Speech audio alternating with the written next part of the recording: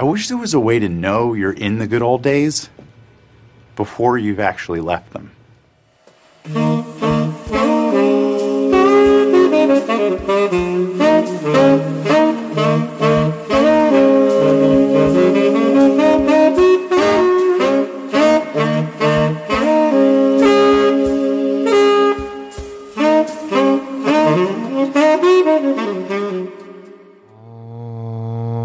WALT.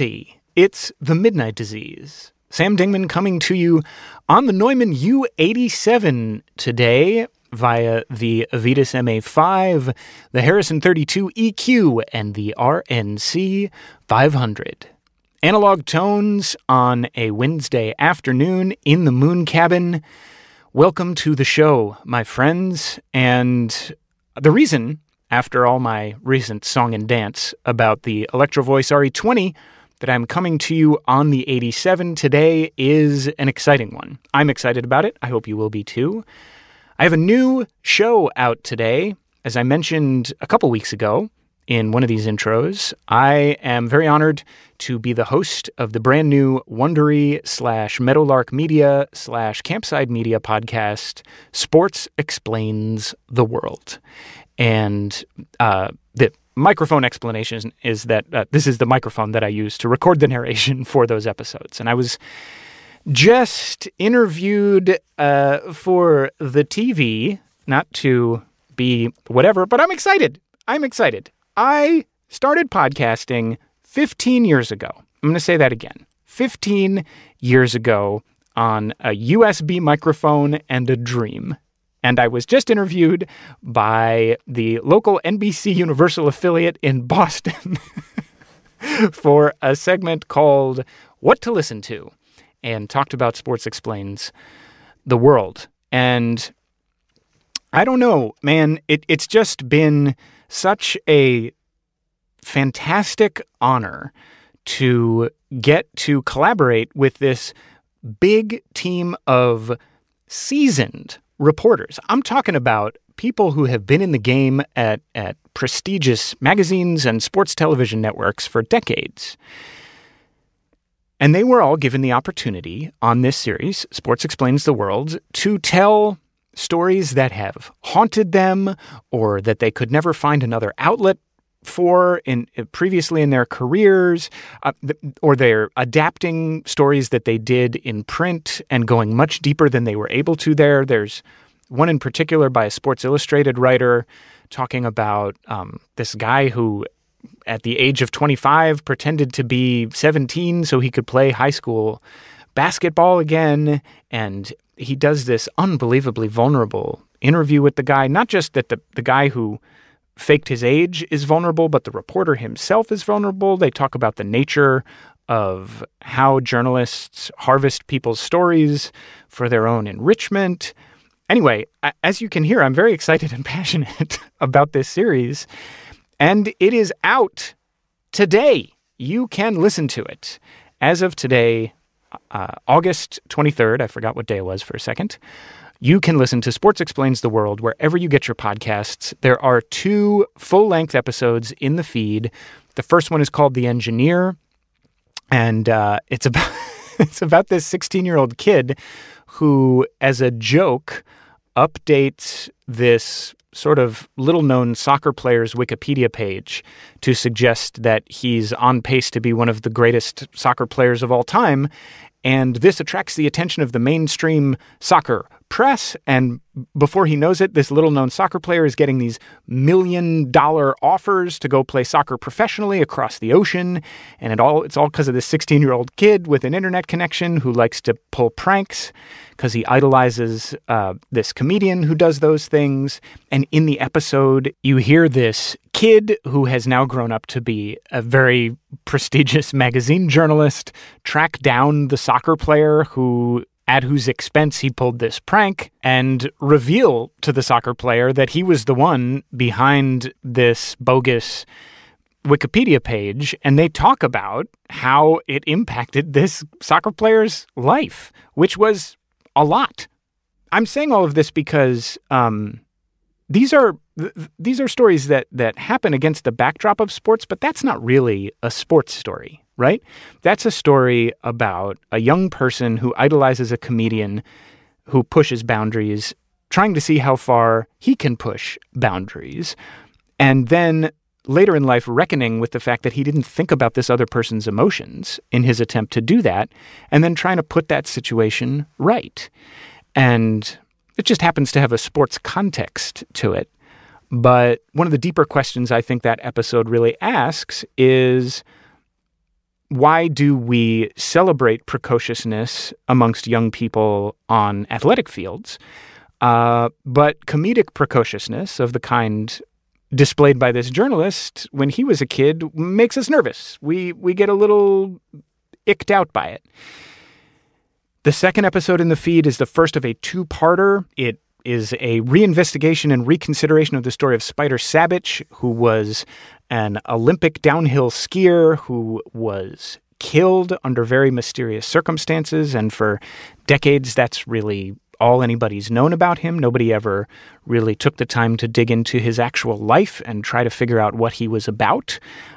His life has just been reduced to this murder mystery that periodically gets repurposed for cheap basic cable filler content, like Scandal in the Mountains. And in our story, we really do the work that nobody else has ever done. I shouldn't say we. A really wonderful reporter named Gloria Liu does the work to get to the bottom of who this guy really was and what the factors were that might have led him to have a target on him in the first place. And along the way, she uncovers all kinds of surprises and scandals that have never been reported about this person who has notionally been reported on for decades. I am flying off the handle at the mouth here, and I know that none of this has to do with the Midnight Disease, except that I am the host of Sports Explains the World also. And I just want to say I've always wanted to be a storyteller. And I've done that in a bunch of other contexts, and this is, for me personally, the most high-profile context that I've been able to do it in, and I would be lying if I didn't tell you I am petrified about whether the show is going to be received well, whether it's going to be sportsy enough for the sports folks or narrative enough for the story folks that we hope will form a coalition of people who listen and amplify the series. And yes, this is me asking you, begging you directly to, if nothing else, go subscribe to Sports Explains the World wherever you're listening to this, and maybe throw it a little review just as a favor to your old pal Sammy, even if you don't want to listen. But please do listen, because I just would venture to say that if you like anything else that I've ever done, whether it's Family Ghosts or The Rumor or The Midnight Disease, all of those shows in some form are about compulsion, obsession, and coping with the vast mystery of being a person in the maelstrom. And that is, I promise I'm not just trying to make a square peg fit in a round hole. That is what Sports Explains the World is about. It is about people who dream of a life that looks different than the life they are in, and they fixate on a solution that they conceive of. And these solutions happen to be sports related. But that doesn't mean you have to understand the sport in question to clock the urgency of that fixation. We have, all of us, decided that something, whether it's a relationship or a novel or Star Trek or whitewater kayaking, can help us find the answer to the eternal riddle. We've all done that. And what's exciting to me about Sports Explains the World is it's just stories about people doing that. And it's not just the subjects of the stories, it's also the stories of the reporters. And all of the reporters in this series have a personal connection to the stories that they're telling, and they share that connection with us. There's no fake editorial detachment from the obsessiveness and compulsiveness that is driving the subjects of these narratives. And I think it's really special. And the other thing that I want to say is that on Sports Explains the World, we're doing something that is not happening enough in podcasting right now, which is through the generosity of Meadowlark and Campside and Wondery, the producing organizations of this show, we were able to give professional reporters, professional producers, professional sound designers, and professional musicians the resources and the time to report out stories and then write scripts and then have those scripts edited and then re-edited and then produced to pristine professional caliber. And vanishingly few audio organizations are doing that anymore. It was huge for a minute, and now everybody is pulling back on the purse strings, even though those are exactly the kind of stories that we know people love to hear. And so these three companies are really rolling the dice here and trying to do it the right way. And not only did they do that, but they did it, I can't remember if I said this already, 45 times. There are 45 episodes in this series. That means it's going to run for a year. It's basically going to come out every week like This American Life does, or any of your other favorite nonfiction storytelling shows. It has been a Herculean effort, of which I am only one very small part. And so it's a special moment, not just for me personally, but dare I say, it's a big swing for the world of work that I care about so deeply. And if any of this mess I have just spilled into the U87 at you is resonant, I hope you will search for Sports Explains the World in your podcast player, give it a follow, give it a review, and enjoy some really top-shelf storytelling by some extraordinarily talented people. Thank you.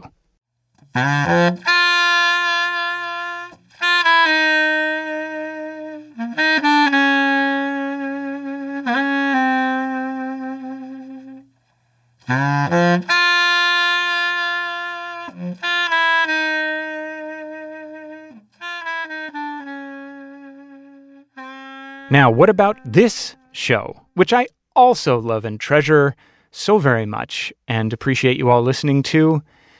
This show features a fantastic guest. Today, Ronald Young Jr. Ronald Young Jr. has just released a podcast that has the potential to change the world. Now, I'm saying that just genuinely from my own experience of listening to it. I'm not reading copy that Ronald gave me. I'm just telling you that listening to this show was a revelation. It's called Wait For It. And that is Wait spelled W-E-I-G-H-T. And it is a multi-part series from Ronald and Radiotopia that tells the story of the thing we maybe are most scared to talk about as a culture: wait. And Ronald tells the story from the perspective of a person of size who has been struggling with all of the stigmas and expectations and psychological volcanoes that accompany being a person of size. He's been struggling with that for as long as he can remember. And I don't know what your own journey with weight has been, but you've been on one. You have been compelled by our culture to think about your weight and the value that it imparts onto you as a person. That is something that I will venture to say. It's true of all of us. Even if it hasn't been your primary fixation, you've had to think about it, and you've had to wrestle with it. And for people of size, that experience is a nightmare. I have been a person of size at various points in my life, and Ronald, in the very first episode of Wait For It, articulates something about that experience that I had never heard anybody say before. and it's this: that when you're a big person, and in particular when you're a big kid, 6, 7, 8 years old, you are imprinted instantly before you've had a chance to think about what you're generally passionate about as a human being, before you've had a chance to think about what your dreams are, before you've had a chance to think about how you want to show up in the world. You are branded as a big person. You are branded as somebody whose weight is an instant strike one against you. It's the first thing people comment on about you. It is the first thing people react to about you, usually with laughter and derision. And that seed, once planted, is almost impossible to excavate. And in my own life, something that I think about all the time, that I talk about in therapy all the time, is my compulsion to enter every single interaction that I have from a place of low status. To have my fundamental assumption be, these people are not going to like me, so how do I behave in a way that makes them think I'm on their side, on their team, think they're cool, and am down to play by their rules, so that they will overcome this initial dislike of me, and maybe I will get to have friendship and connection and love. And the reason that I enter every interaction that way is because I was a fat kid.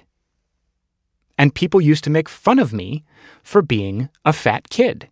And so my initial experience of connection was that it was not available to me because I was fat.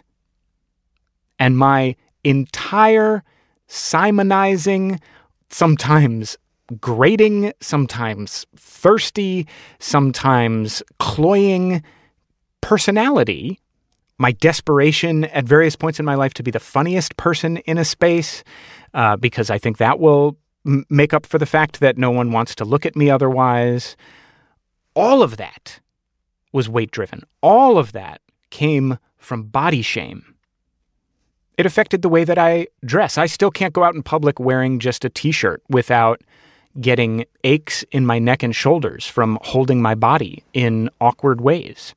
It made me stay in loveless romantic relationships for longer than was healthy for me or the person that I was in those relationships with, because I genuinely thought I would never find another person who wanted to share love with me. I'm not saying all of this to make anybody feel sorry for me. I'm saying it because Ronald's show helped me realize all of this, that this is at the core of my lived experience, and that it is at the core of the lived experience for so many people, regardless of what size you are. As I said, you have had to contend with this metric that we have applied to our validity and value as people, and it should not be that way. And Ronald is going there. He is being brave and sharing his own journey with this, and using that journey as a lens to explore weight in a broader cultural and political context that is, and I want to be clear about this, not overly serious, not just blatant outrage and demonization, not some kind of political screed. It is tender, personal, thoughtful, empathetic, and rooted in the reality of experience. And I was so thrilled to have the opportunity to talk to Ronald about this work. Again, the show is called Wait For It. But, and this is important to know, it is not Ronald's first podcast. He has a number of other podcasts, including one called Leaving the Theater, where he tells you about movies that he's just seen, literally, as he's leaving the theater, which is really fun to listen to. And there's another show that he made for a long time called Time Well Spent. And that was a kind of exercise in personal journalism where Ronald would tell stories from his own life and then interview people from his life who intersected with those stories. And there's one really amazing episode of it that I want to draw your attention to because it became a framework for a lot of our discussion here. The episode is called Bypass, And it's a 2-part episode in which Ronald tells a story about a secret he kept from his parents for 16 years and then records himself revealing that secret to his parents, and we hear on tape the entire family wrestling with the implications of this revelation. And just at the most lizard brain level, it is so fun to listen to that happen because we always love listening to things that it feels like we're not supposed to hear, right? But it also does this other thing where it interrogates the very act of personal storytelling as a vessel for self-discovery and a way of reporting on social and societal pressures. And the fact that that type of reporting sometimes necessitates betraying the trust of the people that we love the most, because sometimes we make a decision that the story matters more, and it's uncomfortable to think about that, but it is real. And that is the level of reality and ambition that thrums in the storytelling of Ronald Young Jr.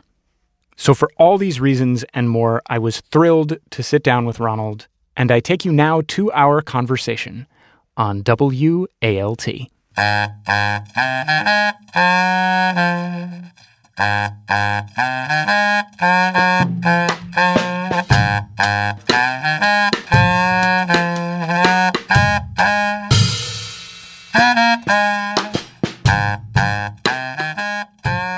It's funny because my midnight disease actually happens in the morning. Okay. So I'm not a night owl. I do in the throes of my creativity are around 8, 9 a.m. in the morning. Okay. And for me, that's a cup of coffee.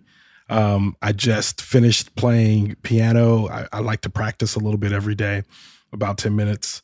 And then I jump into writing. Typically, I have something that I need to be writing, whether it's an introduction to Leaving the Theater, whether it's an episode of Wait for It. Like there's something that I should be working on. I like to do that in the morning because I feel like that's when I'm at my sharpest. This is really interesting to me to hear because one of the things I'm most excited to talk to you about is the intros to your projects, specifically Time Well Spent and Wait for It, because you have this ability in your intros. For me, to my ear, you do this thing where you sort of start in the middle of a thought, and it's very arresting to listen to because I feel like you have just kind of effortlessly plugged me into the stream of thoughts that are running through your head. And just to be specific, I'm thinking in particular of in your Time Well Spent episode where you reveal this long-held secret to your parents that you've been holding on to for 16 years. You open by saying something, I'm going to misquote you slightly, but you open it by saying something to the effect of, I've been thinking a lot recently about the statute of limitations.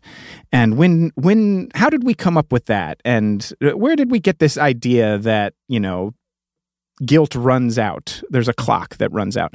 And it really gets me I feel like I'm reading your journal with you as you're writing it down.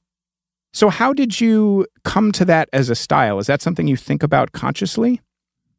I love analogies. I was raised in the church and Jesus spoke in parables. Right. So I loved that you'd be like, hey, Jesus, you hungry? And he'd be like, a fish waded into the water. You'd be like, come on, Jesus, you want a sandwich or not, man? And, next thing you know, you're about to be taught a lesson.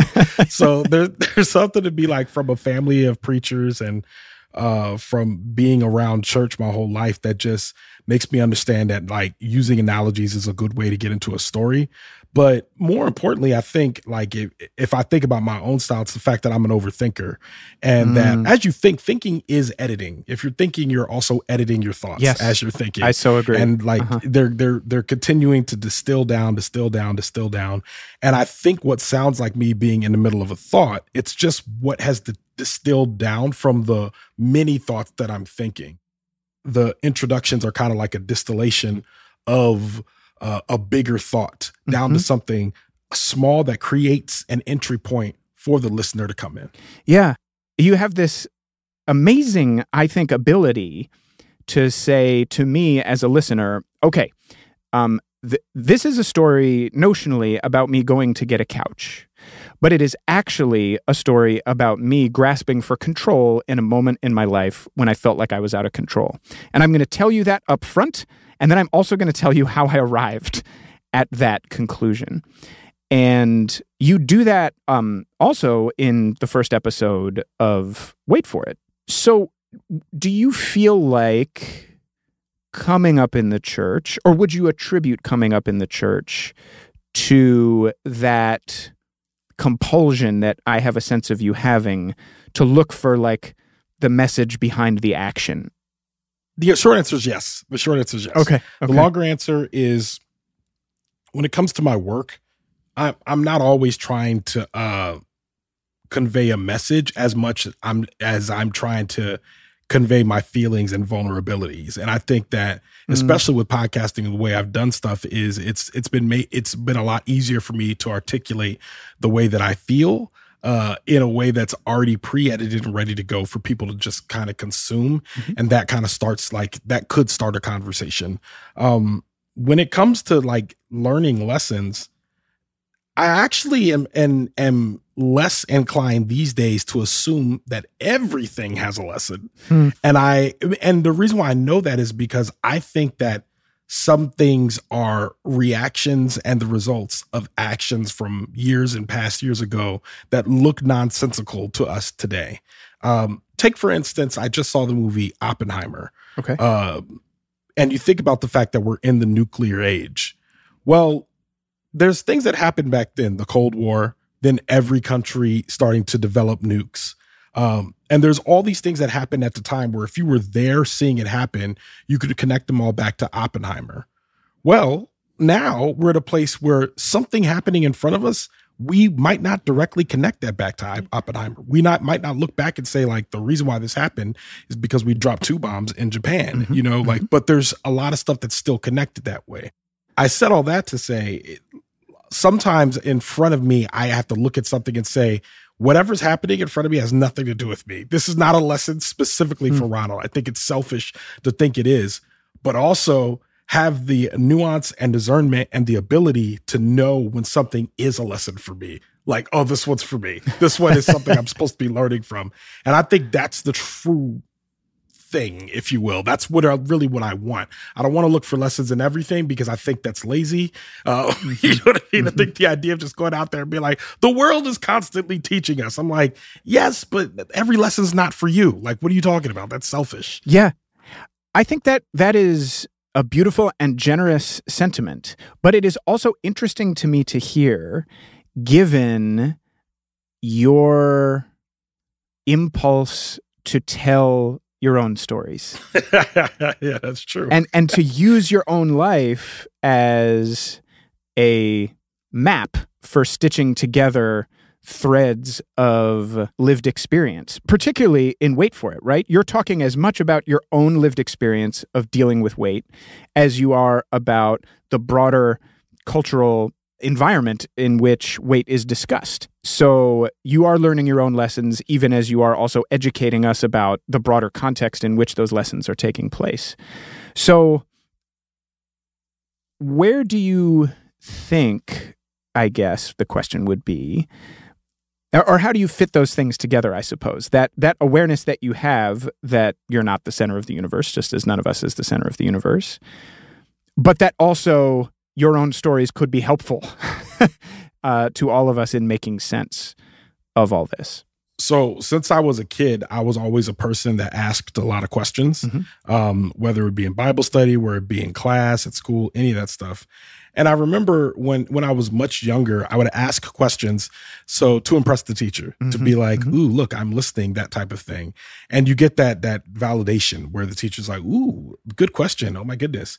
But then as I got older, I realized like the compulsion to ask questions normally just came out of pure curiosity. And I found that the act of asking a question was relatable to the people that I was sitting with, because they're like, I literally was just wondering the same thing. And then I became addicted to that. Mm-hmm. And so then I started to think, well, if I have this question, surely someone else in this room has the same question. Uh-huh. So I'm just going to ask it. And I take it upon myself to be the one to ask that question. So when I think about like lessons for my own life, I'm looking at it in the same way. I'm saying, if I've experienced this, or if I feel this way about this, surely there's someone else that also feels this way. And I feel like it's the only way that we can like collectively learn a lesson of progress as a society, is if we start like realizing that all of us were given an individual puzzle piece. And the only way we're going to see the entire picture is by putting all the pieces together. Yeah. And I don't know what pieces you have until I say, here are the pieces I have. And you're like, oh, I've been looking for a corner piece this whole time. Come over here. Let's connect. Yeah. Okay, well, I wasn't planning to go here yet, but since you've brought it up, this is like kind of a perfect segue. You did that for me, the exact thing you're describing. you did that for me in the first episode of Wait For It. Boy. Because I am somebody who has struggled with weight and body image my entire life. I have weighed 100 more pounds than I do now, and I have weighed, dozens of pounds less than I do now. Mm-hmm. And I'm sure that cycle is not complete. And the thing that you articulated in that first episode that I have never heard anybody else say is, my entire personality has developed in relationship to my self-perception around my body. It's why I am who I am. It's why I show up in the world the way that I do. And I guess one big thing I want to say to you is just thank you for expressing that. You don't have to thank me, but that's fine. I appreciate you saying that. I've never heard anybody else say it so plainly and clearly. And it makes me think of the other thing that comes up in the first episode of the show, which is your friend tells you like, oh, you're a deep talk friend. Like you're the type of friend who's going to the point you were just making, ask interesting questions, really try to look for points of connection in a conversation that other people might be thinking about, but not necessarily have the confidence to say. So I guess, do you draw a connection between that curiosity that you have, that desire to be a vessel for connection and curiosity for those around you? Do you make a connection between that and this idea of developing a certain kind of relatable personality as a kind of apology for your physical presence? Well, the personality development is something that kind of just happens over time. It's something that it's a reaction to how you're being treated. And I think I would argue that the people that are never going to have this type of epiphany are people that are really, really, really conventionally attractive and really, really, really conventionally shaped. They're never gonna, and I know this because I have a friend, his name is Greg, who he is fit and in shape. He was an ex-football player, takes care of himself, real thin. And the way he talks, when we used to compare notes on talking to women, he would give the worst advice because there's nothing required of Greg in order to talk to a woman. Like he walks into a room and they're already looking at him and admiring him, whatever. Right. And so I was like, yo, man, I want to talk to a girl. He's like, I don't know, man, just get in there and just, she'll see you, talk to her and just go. And I'm like, you're giving, and it took me years to realize that this is bad advice. Yeah. Like from someone who does not understand what it's like to have to go talk to a person and display your personality. So I would say like the personality development is kind of like a reaction to the environment, and everyone does it. When it comes to showing up for people and being like question asker, all of that, it's not always connected, because a lot of that stuff is, I think the best way I can explain it is by saying LeBron James is very confident in himself when it comes to basketball. You know what I mean? It's just like he doesn't have to be humble about basketball. He's like, if we're talking about basketball, we're good. But I kind of feel the same way when it comes to like, being good and question asking, stepping up front, that type of thing for my friends. And for people, even for strangers, that's not something that I feel like I have to ask anyone's permission to be, and I don't have to be humble about. And it doesn't feel like armor. If anything, it feels more like skill. And I will say that the ways in which I've seen other fat people be kind of rejected or lampooned by society has always it's always been there since I was a child. It's always been there. The idea of like being fat is a bad thing. Like, how dare you be fat? I always feel like it's the reason why I am the way I am is because I feel like a lot of ways I faced rejection, especially romantic rejection. Yeah. And I feel like for a lot of men, that means that they become incels. And I thank God that wasn't the path for me. It just, I got very anxious and self-conscious and it went in a different direction, which was fine. You know what I mean? Yeah. Well, and it's very interesting that you bring up the incel thing. Not that you and I are going to solve the incel issue on this podcast. We can't. And I won't. But something that has always stuck out for me, I guess, in reading an article about the incel, I don't even know what to call it, movement phenomenon.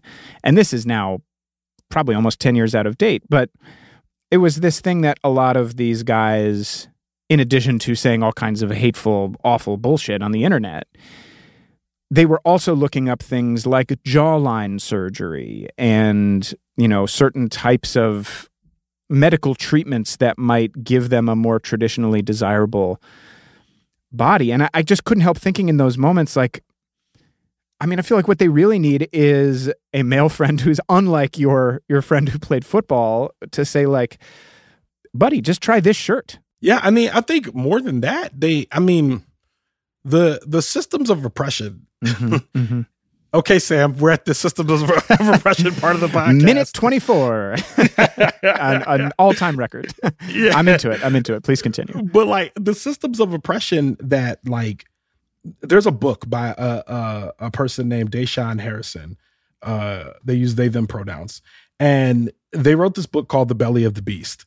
And one thing they discuss in that book is the idea of how they use the words beauty, ugly, insecurity, both using capitalizing the word and lowercasing the word, meaning that the capital version of the word is the construct of beauty, the construct of insecurity, the construct of ugly, meaning that there are people who are confined within the construct of ugly who will never reach the construct of beauty because of the ways in which we've shaped these oppressive systems, which means those same incels that are struggling with what they look like and as a result are lashing out against the world for being undesirable are victims of the same system that oppresses women, that oppresses queer folks, that it is this othering of a certain type of people and an othering especially of the idea of intersectionality, because it's basically saying, because you're saying that I don't feel like a full member of society because I don't have the right jaw, because I can't grow my beard, because I'm getting bald. You know what I mean? Like, because I have really, really thick glasses, whatever that is, I am not receiving all the benefits that I could be in society. And as a result, women don't like me. And instead of examining the structures that define what beautiful is, and that is the enemy, instead of looking at those structures, you instead look at the symptoms of those structures, which is desire, which is another word that's capitalized or uncapitalized, which is the structure of desire, and saying, what does that actually look like? It's like, well, I expect that I'm going to be attracted to this person because they have six-pack abs, a good haircut, and they're, in shape, whatever, you know what I mean? But like, no one's ever examining that. So I think there's something to be said about the fact that no one is looking at the systems of oppression or the structural ways in which we're categorized, and that is killing all of us. Yeah. All of us. Yeah. And acknowledging that it is, I think, categorically so much harder to be a woman in our world than it is to be a man. Yeah. Something that your episode also made me think about is that, you talked about various body positivity social media accounts that you follow where women post pictures of themselves, like really, seeming at least on the social media account to sit in self-reverence and pride in their size. As you said that, I was very hard-pressed to think of a male version of that.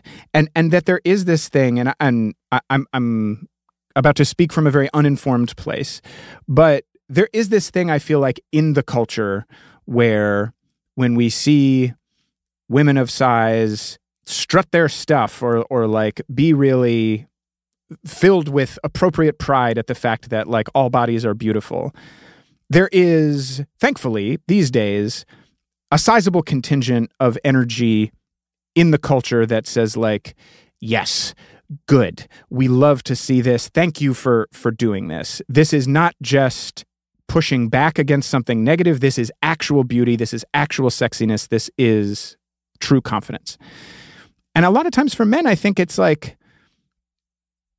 we're still kind of stuck with Chris Farley, like we're still kind of stuck with like, you can be a big guy, but you have to be a buffoon for us to like you. I think that for every big man that is represented in society as acceptable, one, there is something else that is allowing them to be acceptable in society. And for Chris Farley, it was that he was very funny. He was very, very funny. And he had very little shame in a lot of ways, but he was very, very funny. Yeah. John Candy, very, very funny. You could go through a list of them. Even if you think about a rapper like Biggie Smalls, very, very talented, very good. He's just an extremely good rapper. Yeah. You know what I mean? Like even Rick Ross, very good rapper. He sold the lifestyle, did a good job of that. Like it's men are allotted other ways to be accepted into the confines of desirability because of these other factors. Now, I will say that from what I've seen in my own experience, the way that works against me and the way that works against people who look like me is that if you are an untalented fat person, if you are an unskilled fat person, if you are not a tall fat person, and I'm talking specifically about men, there's just a certain way in which you are treated by society that is different from people that we would call the exception to the rule. That being said, the same thing is happening with women at a much more compounded rate because the shape of a woman determines what type of influence she's going to be and how she's being accepted by society. If you are a woman who is hourglass shaped, even if you're plus size, you are apt to receive more attention. You're apt to receive more brand deals. Even if you think about the very first plus size influencer, which I think for a lot of people was Ashley Graham, if I'm not mistaken. For a lot of people, she was the first plus size person that people saw on Sports Illustrated. All of that. One of the first plus size people that was kind of celebrated in society. And I'm sure there were others, but this was probably one that was culturally significant. It marks an inflection point, I will say. She is different in size from someone like Tess Holliday. These are two people who are shaped very differently. Ashley Graham is a model's height. You know what I mean? And so she just looks like a model, but bigger than a model. Whereas Tess Holliday, I believe, is 5'4", 5'5". You know what I mean? And much wider than Ashley Graham. And I think while they both have enormous followings, the reaction to both of them is going to be entirely different, And so I think to some degree, the idea of being accepted into like the capital D arena of desirability has to do with you still meeting certain benchmarks. Yeah. Yeah. And you're also making me realize that something ignorant about what I said earlier, perhaps, is even if we see a big woman being very presentational about her body and we celebrate that, we are still judging her value based on her physical appearance. In some ways, yes, but I feel like, but also at some point we have to look at the systems of oppression and say, or the systems, the structures that keep us kind of bound and say, like, why is it even important that we're celebrating this? Yeah. And the truth is, it's important that we're celebrating this because we've denigrated other body types for so long. We've denigrated them for so very long. That's like, we got to celebrate this one. Yeah. But the truth is, if we fixed the actual system, we would not have to worry about a celebration of bodies in order to everyone make them feel like they're worthy.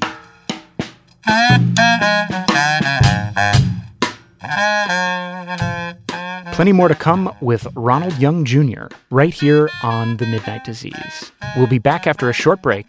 You're listening to WALT.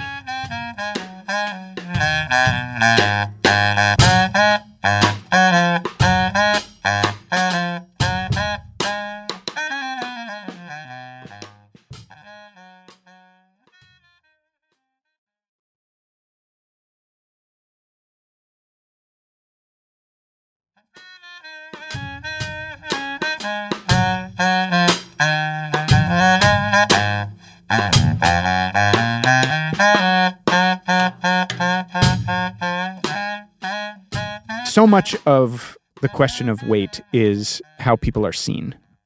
And you're doing this in a medium where you're talking about what it feels like to be seen a certain way without being seen. And I wonder, is that something that you thought about as you put the project together? Is it something that you feel like freed you up to talk about things maybe in a way that you couldn't have otherwise? No, I didn't think about this at all until you just said it. As a matter of fact, I'm like, that's genius. I wish I would have been intentionally thinking about the fact that people can't see me while I'm talking about how I'm seen. Right. That's incredible, actually. Now, I mean, we're going to have to scrub this interview from the face of the earth, because now I'm going to be like, I'm stealing that as, yes, I did this intentionally for this reason. Feel free to take it. I'm totally kidding. But no, I really didn't think about it. I definitely... Now I realize how powerful that can be, because as people get to know me, they're now getting to know my voice and how I think long before they ever see me, even though my picture is in the logo. Yeah. But like you get to know me long before you actually see me, which I think is pretty powerful to say like, oh, well, now I'm already going to know this person. It's very Love is Blind. If you think about it, yeah. You know, it's very much like, oh, I fell in love with this person. Then you see them and you're like, womp, womp, womp, womp, womp, womp. Like, but in this case, I'm tackling all the things that they're basically saying, these are the ways in which the world sees me. This is what people think about me. This is all of that. And I'm kind of challenging the listener to kind of like think about their own ways in which they view folks and view the world and how they interact with the world.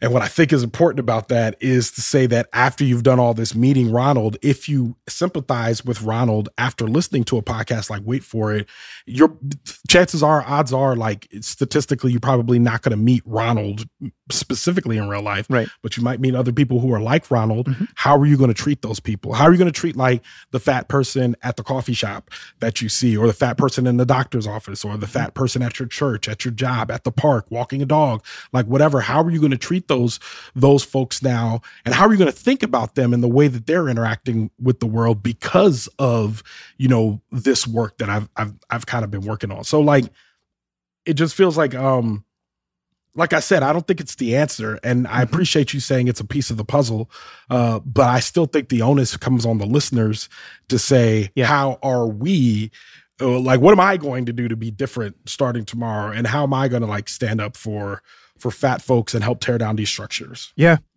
Well, so something that I think is encoded in what you're describing also is that to talk about this is kind of unexpectedly transgressive. Like you say, and again, I hope I'm not misquoting you, but I think you say in the episode, you know, that you're, and you maybe even said earlier in our conversation today that, you were raised with people saying like, you know, you can be anything you want to be, but don't be fat.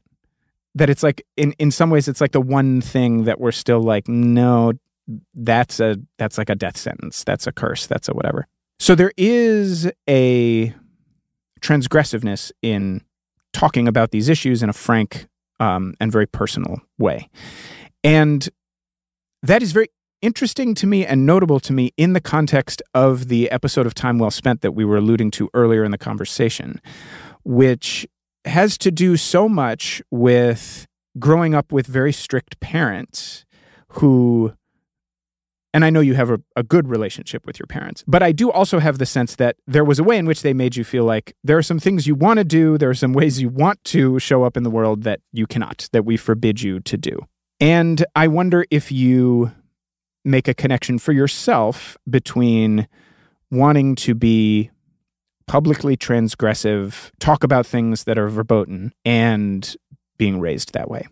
I think I mean, for me, this is all the art of vulnerable storytelling, is that you got to tell the truth and shame the devil. And that's, you know, another phrase I grew up with saying.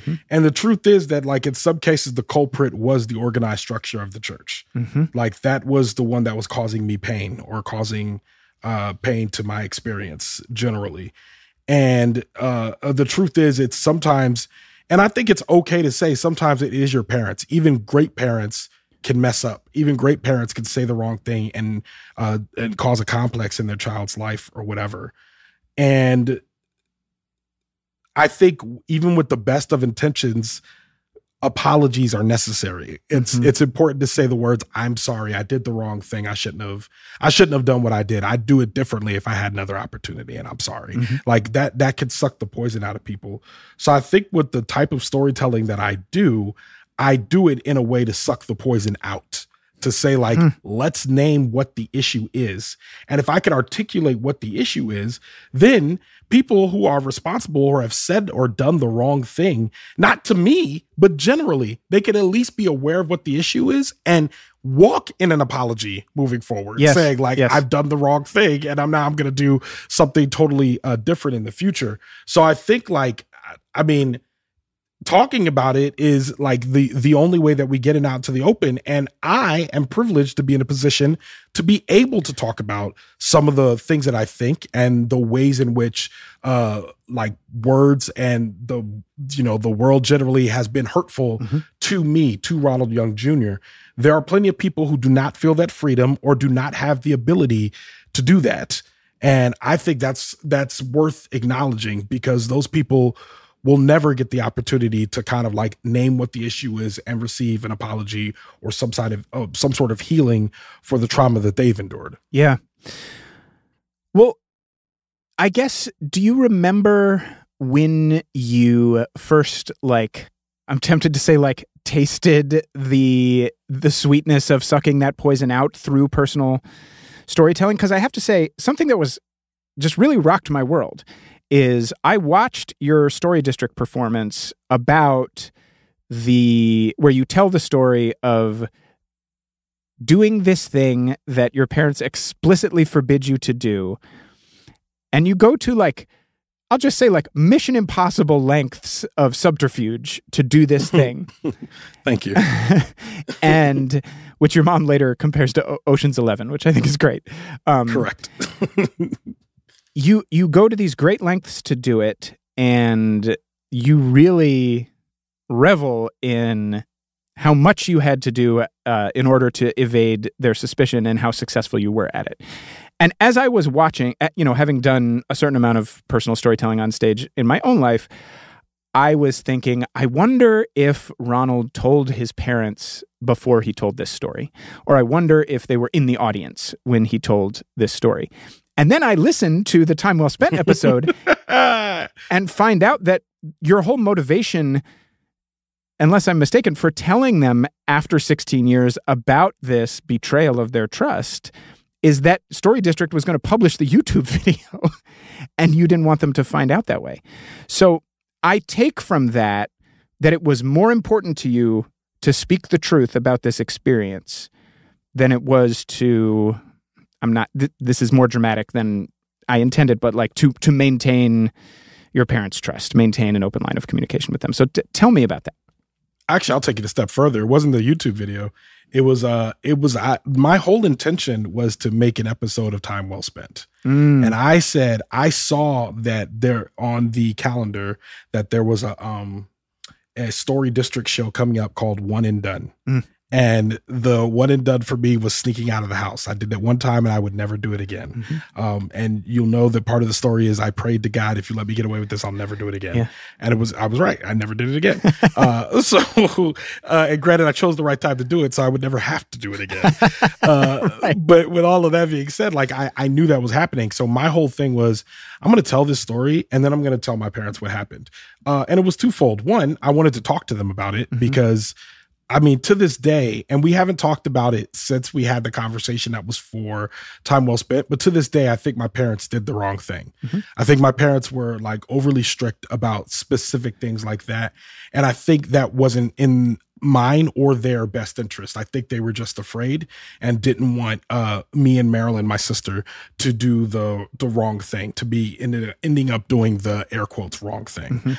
So I wanted to have a conversation with them because I wanted to kind of see where they stood, you know, and to know that my mom says that she stands in the same place. I do not believe that for 1 second.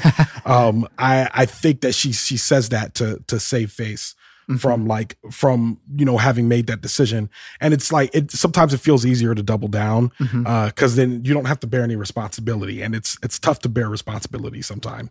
And so I think for them, even if you listen to the reactions, it's very much like, how could you do something we told you not to do, that type of thing. And I think my response to that was like, how could you regulate me out of going to prom? Right. A once in a lifetime event. Like, why would you? I don't understand. You're putting me in a situation where I don't get to make that decision. And I feel like that's what having that conversation with them was about. So the intention was to tell the story, tell everybody, hey, this crazy thing happened. It's been a secret for years. Only specific people knew what was going on. And then the second part of that is to then say, like, I'd like to have this conversation with y'all about a decision that you made when I was a child. How often do you get the opportunity to do that with your parents? To say, like, hey, when I was a kid, you know what I mean? You made me wear overalls and now I'm afraid of belt loops or something like that. You know what I mean? How often do you get the chance to actually have that conversation with your parents and have it on tape? So yes. Well, if I may, how did you feel because the part of that whole exchange that really caught my breath is when your dad says, at first he's like, call your sister. We're going to work this out right now. And your mom says, as you described, like, I still stand by what I said back then. But then towards the end of the conversation, your dad says, like, well, we're very proud of you. And I mean, talk about, I don't know if we have similar dads, but like to have on tape your dad saying, like, you have chosen to do something that is very different from my lived experience, and I'm proud of you for doing it. I was very moved by that, and you got there through, as you've just described, this extremely calculated, convoluted plan to reveal truth. Was that a resonant moment for you as well? Yeah, I mean, I think when we get to the point where my dad says he's proud, I knew he meant it. You know what I mean? And I knew because my dad was like, I don't really care. And this part that you to get on tape, I was like, do y'all might have actually put this in the episode? My dad was like, I don't care. And my dad is also saying, I don't even listen to podcasts. I wouldn't know how to download one. I don't care what anyone says about any of this. See y'all later. I think what's more important to state is that this episode was adapted to television. It was adapted to an episode of a show called True Story with Ed and Randall, which is on Peacock. It's episode 3, if I'm not mistaken, 3 or 4, one of them. And I think the important thing is to say is when my parents saw the episode, it all of a sudden clicked for them. You know what I mean? And when I say that, they were just like, and it wasn't in the moment, but I could tell as they're smiling and looking at the episode and seeing me on television, they're just like, this isn't some embarrassing story where we're duped. You know what I mean? Yeah. This is actually like a chunk of Ronald's life that's important to him. And now he's on television talking about it. And they actually did a good job. My parents are laughing. Everyone's having a good time. Like this, wow, what a great thing that happened. You know what I mean? As opposed to them in the moment just being like, we were hoodwinked by our son who outmaneuvered us. Like, how could this happen on our watch? You know what I mean? That feels totally different. So I think for me, being able to see them like kind of see the vision of creativity, you know what I mean? Because at one point, and this is cut from the podcast episode, my mom says, you snuck the prom? And now you're making a podcast episode about it. And now it's probably going to become a movie. And we're going to be the dumb parents that just saw this whole thing happen. And sure enough, it becomes a television show. My mom was kind of prophetic in that moment. Yeah. But the good thing about it is she enjoyed it. And when she thinks about it now, she thinks about the ways in which that I'm doing a good job out in the world. I'm doing a good job being creative, making things. And it also gave me validation that like the ideas that I have are pretty good. So, to answer your question, which was, did it resonate? Yes, it did resonate. And I'm also happy that my parents are more on board now than they were when they first learned of all this. Yeah, yeah. Well, and just to name, I don't even necessarily know what to make of this in this moment, but what you just shared, that it took them seeing it on a screen to have it kind of land, sort of undercuts our earlier premise about the power of audio to talk about these issues. So, different issue. Yeah. Different issue. Yeah. There's another story that you tell, this is in Wait For It, that I wanted to ask you a little more about. And it's the story about, you describe a moment when you were dating somebody and you're sitting outside and you're eating potato chips and they got like stuck in your beard or something. And you had this feeling like, ugh, I'm a mess right now. And that your partner came over and she said to you, "You're a little bit of a mess right now," and that it felt good, if I understood correctly, to be seen in that moment. Can you expand on that a little bit more? Well, it was the moment wasn't necessarily her seeing me. The moment was that she wiped the crumbs out of my beard, wiped them off my shirt, and then she put her arm around me and gave me a kiss. And it just made me feel loved. And I think one of the tough parts about doing a show like Wait For It is me recognizing how many times that waiting has cost me an opportunities to love and be loved. And there was a lot of ways in that relationship in particular. So in that moment, I was existing in an opportunity to be loved.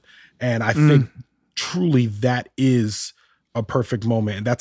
And that's honestly the only parameters of a perfect moment that you need is when you feel like you are being loved in the moment. That moment is perfect.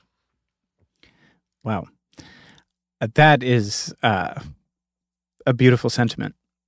I'm sorry, that really that lands for me. And it's interesting to hear you describe it that way, because there was a moment from my own life that it made me think about, which is a time in my life when I weighed, as I was saying earlier, about 100 pounds more than I do now, and was really working hard to show up in the world as a goofball, because I thought that's what I needed to do to compensate. And I was in a relationship where, at the time, where my physical presentation was not being met with that same level of warmth that you're describing in that story. But my girlfriend at the time had a friend who came to town, and we all went out and we got a bunch of drinks, and I was being very ridiculous at the bar. And my girlfriend told me later that her friend said to her, like, "Oh, Sam is great. He's just like this big, warm, ridiculous bear." And I guess what I'm saying to you is the way you just answered that question is remapping my memory of that experience in real time, which is why I'm not expressing it well. But it at that moment, I wanted to say to her, like, "See, I have a lot to offer." Yeah. But it's making me think that, like, what was really going on is that the friend was still just seeing the performance, not me actually being, like, present in the moment of myself as myself, ready to receive. And I guess the reason that what you just said lands in such a heavy way for me is that, I feel like, to your point earlier, I'm still dealing with that challenge every day. That's something that I'm navigating all the time.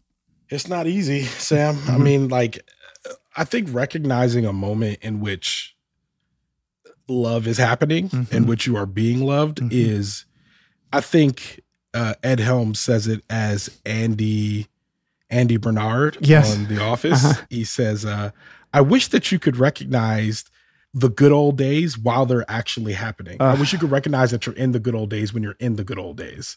And that's almost impossible. I mean, it's asking us to be present in the moment, but a lot of times we look back on moments fondly and we look back and say, "Oh, I want to live in this moment." But the truth is, things weren't all great with that particular partner. You know what I mean? Yeah. Like, that moment feels good. It feels good to think about that moment as an isolated bit of time. And if you could be present in a moment in which you are feeling love, it can be something that fuels you for the future. But I imagine, like, especially you, when you're thinking about, like, that isolated moment, it's like, both at the time you're looking at it as an illustration of what deficiencies your then partner has. But you're also going through a very complicated filter in your mind to say, like, well, what was I? Was I performing in that moment? Who was I? But someone saw me and they appreciated the performance. But if they appreciated the performance, do they appreciate me? Or do they appreciate that it is a performance? Or do they appreciate that I have to perform? Right. You know what I mean? Which makes it even more complicated. I don't have an answer for you. Yeah, well, and to your point, like, those are all questions that I didn't have available to me then, and I'm not in touch with either of these people anymore. So I don't blame you. I don't think you should be. Thank you. Thank you. Yeah. Not to pivot too hard. I don't actually think it's so much of a pivot, but I'm curious to ask you some technical questions about the way that you actualize the storytelling in Wait For It. We've talked a little bit already about the writing style and how I think of it as, and I mean this as a compliment, like it's like a curated stream of consciousness, your narration style. It feels like you have somehow found a way to capture strands of thought that drift through your head as you reflect on these issues. And then it's like you picked the best strands and then said them exactly the way they go across your brain. That's very kind of you. Before you even go further, I got to shout out to my editor, Sarah Deely, who is very good at turning brain dumps into scripts where she's like, I like this. I don't like this. This feels dumb, like that type of thing, and turning that into and helping me turn that into a script. So it's a labor of love. Well, can I ask you then before we go further, how did that process work? Did you kind of free write on these things and send it to her and have her identify the sections that she thought were most promising? How did that go? Well, no, for the first 2 episodes, we definitely had to do brain dumps because I had to learn how to write. And, you know, I'd written for Time Well Spent. I didn't have an editor. It was just me. So if you like Time Well Spent, bless you. When I was writing Wait For It, I knew the idea that I was trying to convey, but I didn't know how to get there sometimes. So what Sarah had me do was write these, what we call brain dumps, where I would just write everything about the whole feeling, like complicated warts and all. And she would just be like, I like this, don't like this, I like this, I don't like this. And then I kind of was able to use that as kind of like the way forward to actually script out an episode. And now the way we're doing it is I've been writing outlines. The brain dumps are no longer just long like walls of text. It's just outlines. This is where I'm trying to go. Putting it out in 3 acts and saying like, this is where I'm trying to go. And it's made writing like in the show, like, and I'm further into the show now than I was when you got the first episode. I'm further in now, and it's made writing it much easier because I kind of know where I'm going in a way that I didn't when I just started to say like, oh, okay, I have an idea. You know, there's this influencer and I think this thing about the relationship that she's in. Where is it? And I like, you can't turn that into a podcast. Here's the thing though. There's over 3 million podcasts and there's lots of shows that exist that are what I just said. Yes. Just people just kind of like spouting out an idea with no structure whatsoever. And those podcasts are very hard to listen to. Yes. So I didn't want to be that. Yeah. Well, that segues to another one of my questions actually, which is I watched the TEDx talk that you gave. And you talk about how, and I think it was 2012, you were working at a radio station, and that you were just like loving it. And then that job ended, and you ended up having this accidental journey through the world of IT. And that listening to podcasts during that time kind of brought you back to wanting to make audio again. So there's 2 questions here. One is, if you think back to that 2012 moment we were working at the radio station, what was it about being there that you loved? And the second question is, what were the podcasts that brought you back to that route?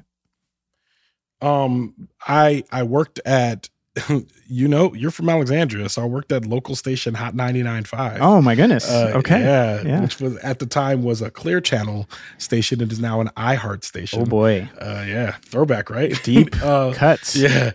So I worked at Hot 99.5 and I loved it because I bought into the dream that they sell on radio stations. Radio stations and radio DJs especially in the 80s, 90s, early 2000s, they really had you thinking they were having a great time in there. They were just, man, I want to be there. They're having a good time. Oh, War of the Roses is happening and all these like scams and pranks they're doing. And so-and-so's wearing a dress and they're describing it on the air. And you know what I mean? Like there's just so many things that are happening as a radio show goes on. And I bought into the dream of that.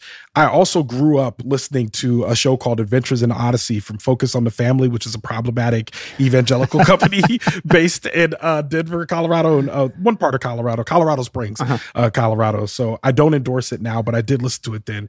Gave me a big imagination. So when I was at the radio station, first I had to rip away the dream of what was happening in a radio station. A lot of the stuff that they were doing were lies and sketches. You know what I mean? Stuff that sounds good while you're driving to work and driving home. And that's good for that. But once I ripped that away, I realized the making of audio and the performing of audio is so fun. It's so fulfilling. You can do so many scapes in people's heads because their imagination is creating the vision that you don't have in audio. So once I started doing it, and the first time I edited my first piece of tape and all that, I got really excited about like what I could do in audio as a result. So that's kind of like what I was doing when I was there and what I got excited about. Can I just pause for a moment? Because like what you just said is so fascinating, because you're saying, one, you got there and the veil fell from your eyes. You realized that you had invested in an illusion. Mm-hmm. And maybe there was a moment of disappointment about that, but then that was quickly replaced by the exhilaration of thinking, I'm going to create the illusion. Correct. And that'll segue to the answer to your other question, which was, I'm now sitting at a support desk in 2012. I'm no longer at the radio station, and I'm not invested in an illusion anymore, but I was listening to a lot of NPR. Mm-hmm. And I remember they had this terrible little NPR app in 2012 that you could keep listening to your local public radio station on the internet. Mm-hmm. And so I would go into the building and I would listen.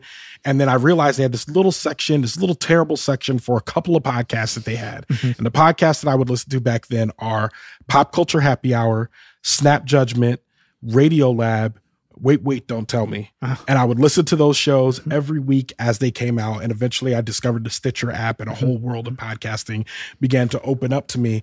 And the reason why I'm saying any of this is to say that in those moments when I'm sitting at the desk, I'm listening to Snap Judgment, and they're telling me these harrowing stories of climbing mountains and the time that they passed out, like at work or whatever. They're telling me these stories and I'm imagining them, but it's no longer an illusion. You know what I mean? They're not trying to sell me on having a good time. They're just painting a portrait of life from their perspective. And that really showed me like how far audio can really go.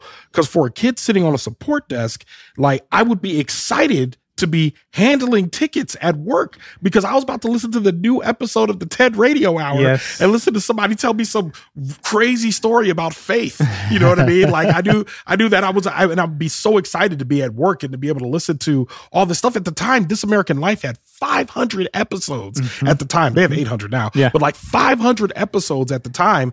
And I remember I was like, I would get to work and be so excited. I'm like, I can listen to every single episode and I have nothing but time. I have 8 hours a day. So I'm listening to 4, 5, 6 episodes a day, just getting through the entire catalog, just burning back through it. So This American Life, Snap Judgment, Pop Culture Happy Hour, Radio Lab, those are the institutions that live in my mind when it comes to like the type of audio that I want to create. It's so interesting to hear you say that, because I feel like I could very readily map those influences onto a lot of the work that you do now, which is long form personal narrative with really beautiful sound design, which makes me think of Radio Lab and Snap Judgment, as well as cultural commentary, which obviously makes me think of Pop Culture Happy Hour and Wait, Don't Tell Me. I think maybe then what you just said sort of answers this question, but the other thing that really jumps out at me about Wait for It from a technical standpoint is there is a persistent presence of musical scoring and sound design that goes along underneath the narration and the tape. And I think oftentimes when you listen to long-form narrative storytelling, or candidly, when you make long-form narrative storytelling, sometimes that stuff is just there because you're like, you want it to sound podcasty. You want it to sound like a radio show. But what I liked about it in Wait for It is that it felt of a piece with the idea that you are trying to join together disparate threads and experiences. You're looking for connective tissue between troubles and dilemmas that you have lived and real societal questions that we're all wrestling with. And the music and the sound effects create like a fabric that helps those ideas feel inherently connected. So that's the experience I had listening to it. I'm curious, what was it like for you doing the actual sound design work? I didn't do the sound design. Oh, so okay. that makes it much easier. Back when I was in those days when I was listening to those podcasts, that's when Gimlet first started coming on the scene. Yep. And of course, we all remember a time pre-serial and post-serial. And which is why I always felt like when the podcasting boom happened, it happened. It's kind of like showing up to your friend's house for like a LAN party, right? And you're over there, you're hanging out, you're playing video games or whatever. And then one day when you show up to your friend's house, a place that you always go, all of a sudden, like 80 people that you never met are in there, like really curious about LAN parties, and they have no idea what they're doing. That was what it was like when Serial came out. It was just like, do y'all not listen to This American Life? Right. This is like very normal This American Life stuff. Oh my God. There's a whole backlog. I'm saying all that to say, like, when Gimlet comes on the scene, Gimlet came out with a show called Reply All. And Reply All, there's several others, and Reverend John DeLore used to mix that show. Yeah. And Breakmaster Cylinder would give the tracks. So when I started Time Well Spent, the first person I reached out to was Breakmaster Cylinder. And he made me a theme song, all that. So I developed a relationship with him. And maybe about a year later, I went to a place called Third Coast in Chicago, and a person who it's a audio conference that used to be held in Chicago. And while I was there, a person who gave a presentation was the Reverend John DeLore. And I walked up to him and I said, "I love your work. Everything you do is great." We developed a colleague relationship, talked on emails, all that. He even interviewed me for a job some years later. It was crazy. Later on, I always wanted to work with him. I always wanted to do a project with him. And the timing was just right for Wait For It. You know, he was looking for a project. I was looking for a sound designer. And I was like, I'd love to work with you on this. And when he sent me the first mixed version of Wait For It, I teared up. I teared up. I just, because what I would have always, if I would have sound designed it, it would have just sounded like maybe a little bit better Time Well Spent. Time well spent from a guy who's been in audio a little bit longer. But what he has been able to create has been like far and away better than I could have imagined this show. It is the show of my dreams. It is the show that I wanted it to be as a result. If I had more money, whatever, it is the result that I imagined it to be back when I first started podcasting, where I'm like, one day I want to make a show like this. Well, fast forward 6 years, I've made a show like this, and that's because of the sound design support from John DeLore.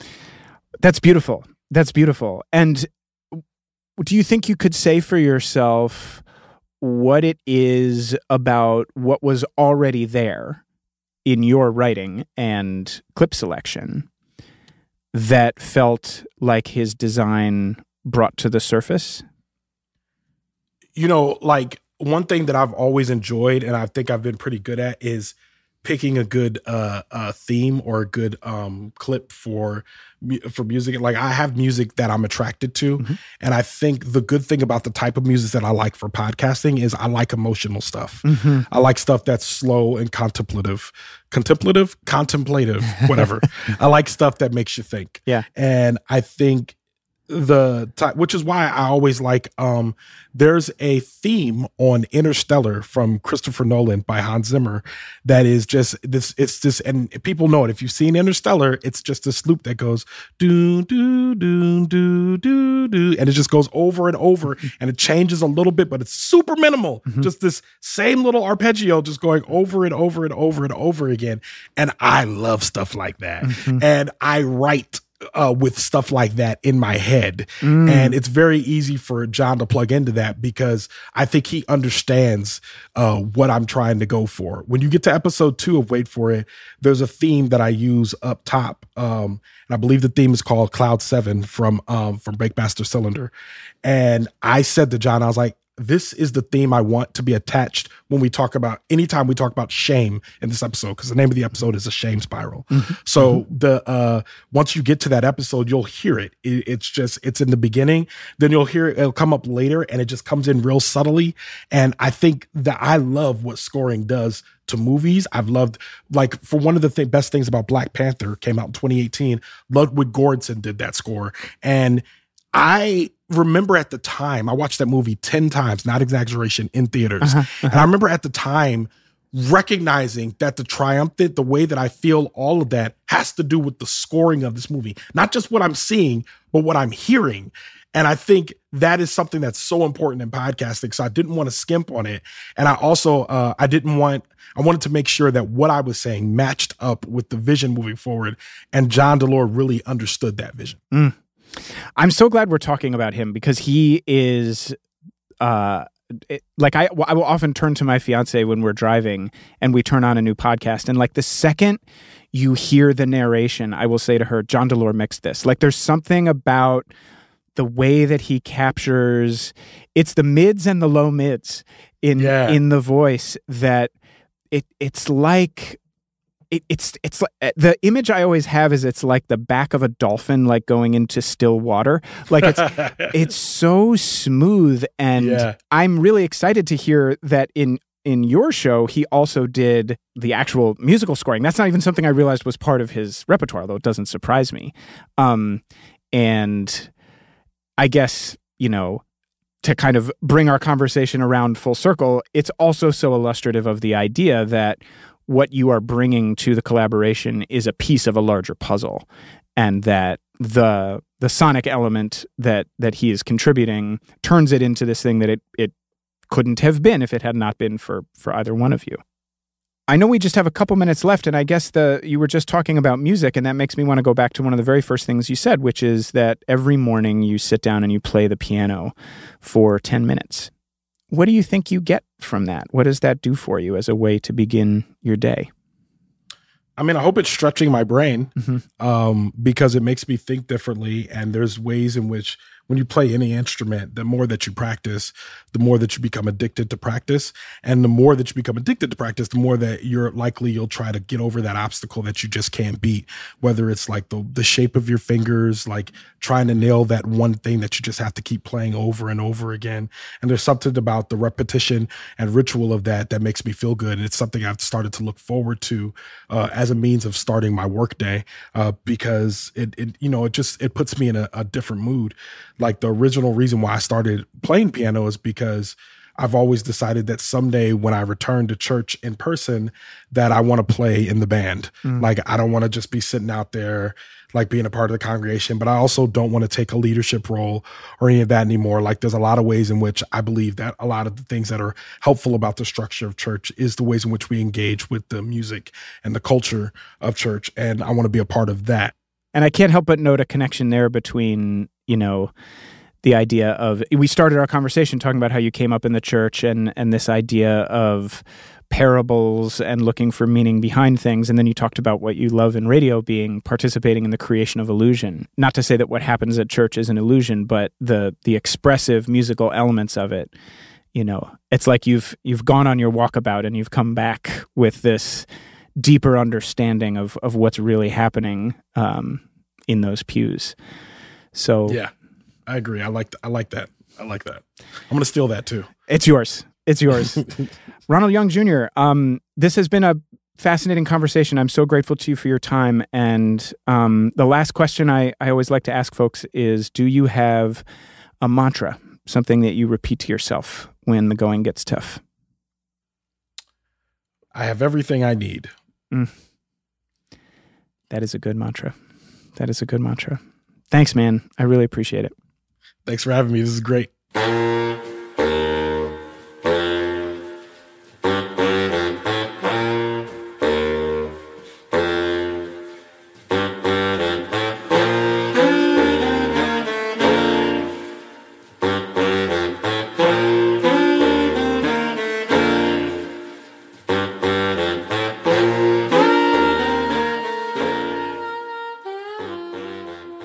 The Midnight Disease is hosted, produced, mixed, and edited by me, Sam Dingman. My thanks to Ronald Young Jr. for joining me on the show today. You should listen to Wait For It. Wherever you are listening to this, that's Wait For It, WEIGHT. And you can also check out all of Ronald's work at Oh It's Big Ron Studios. That's ohitsbigron.com. Oh, It's Big Ron is also his handle on Twitter, which I refuse to call X, and Instagram. And if you have thoughts on anything you've heard on the Midnight Disease, as always, please don't hesitate to reach out. midnight@walt.fm is the email address. We'll be back next week with another great conversation, and thank you for letting your madness ride with mine. I'll talk to you then, and in the meantime, keep driving. Tell me where you're driving, midnight cruiser. Where is your bounty of fortune and fame? I am another gentleman loser. Drive me to Harlem or somewhere the same. Tell me where you driving, midnight cruiser. Where is your bounty of fortune and fame?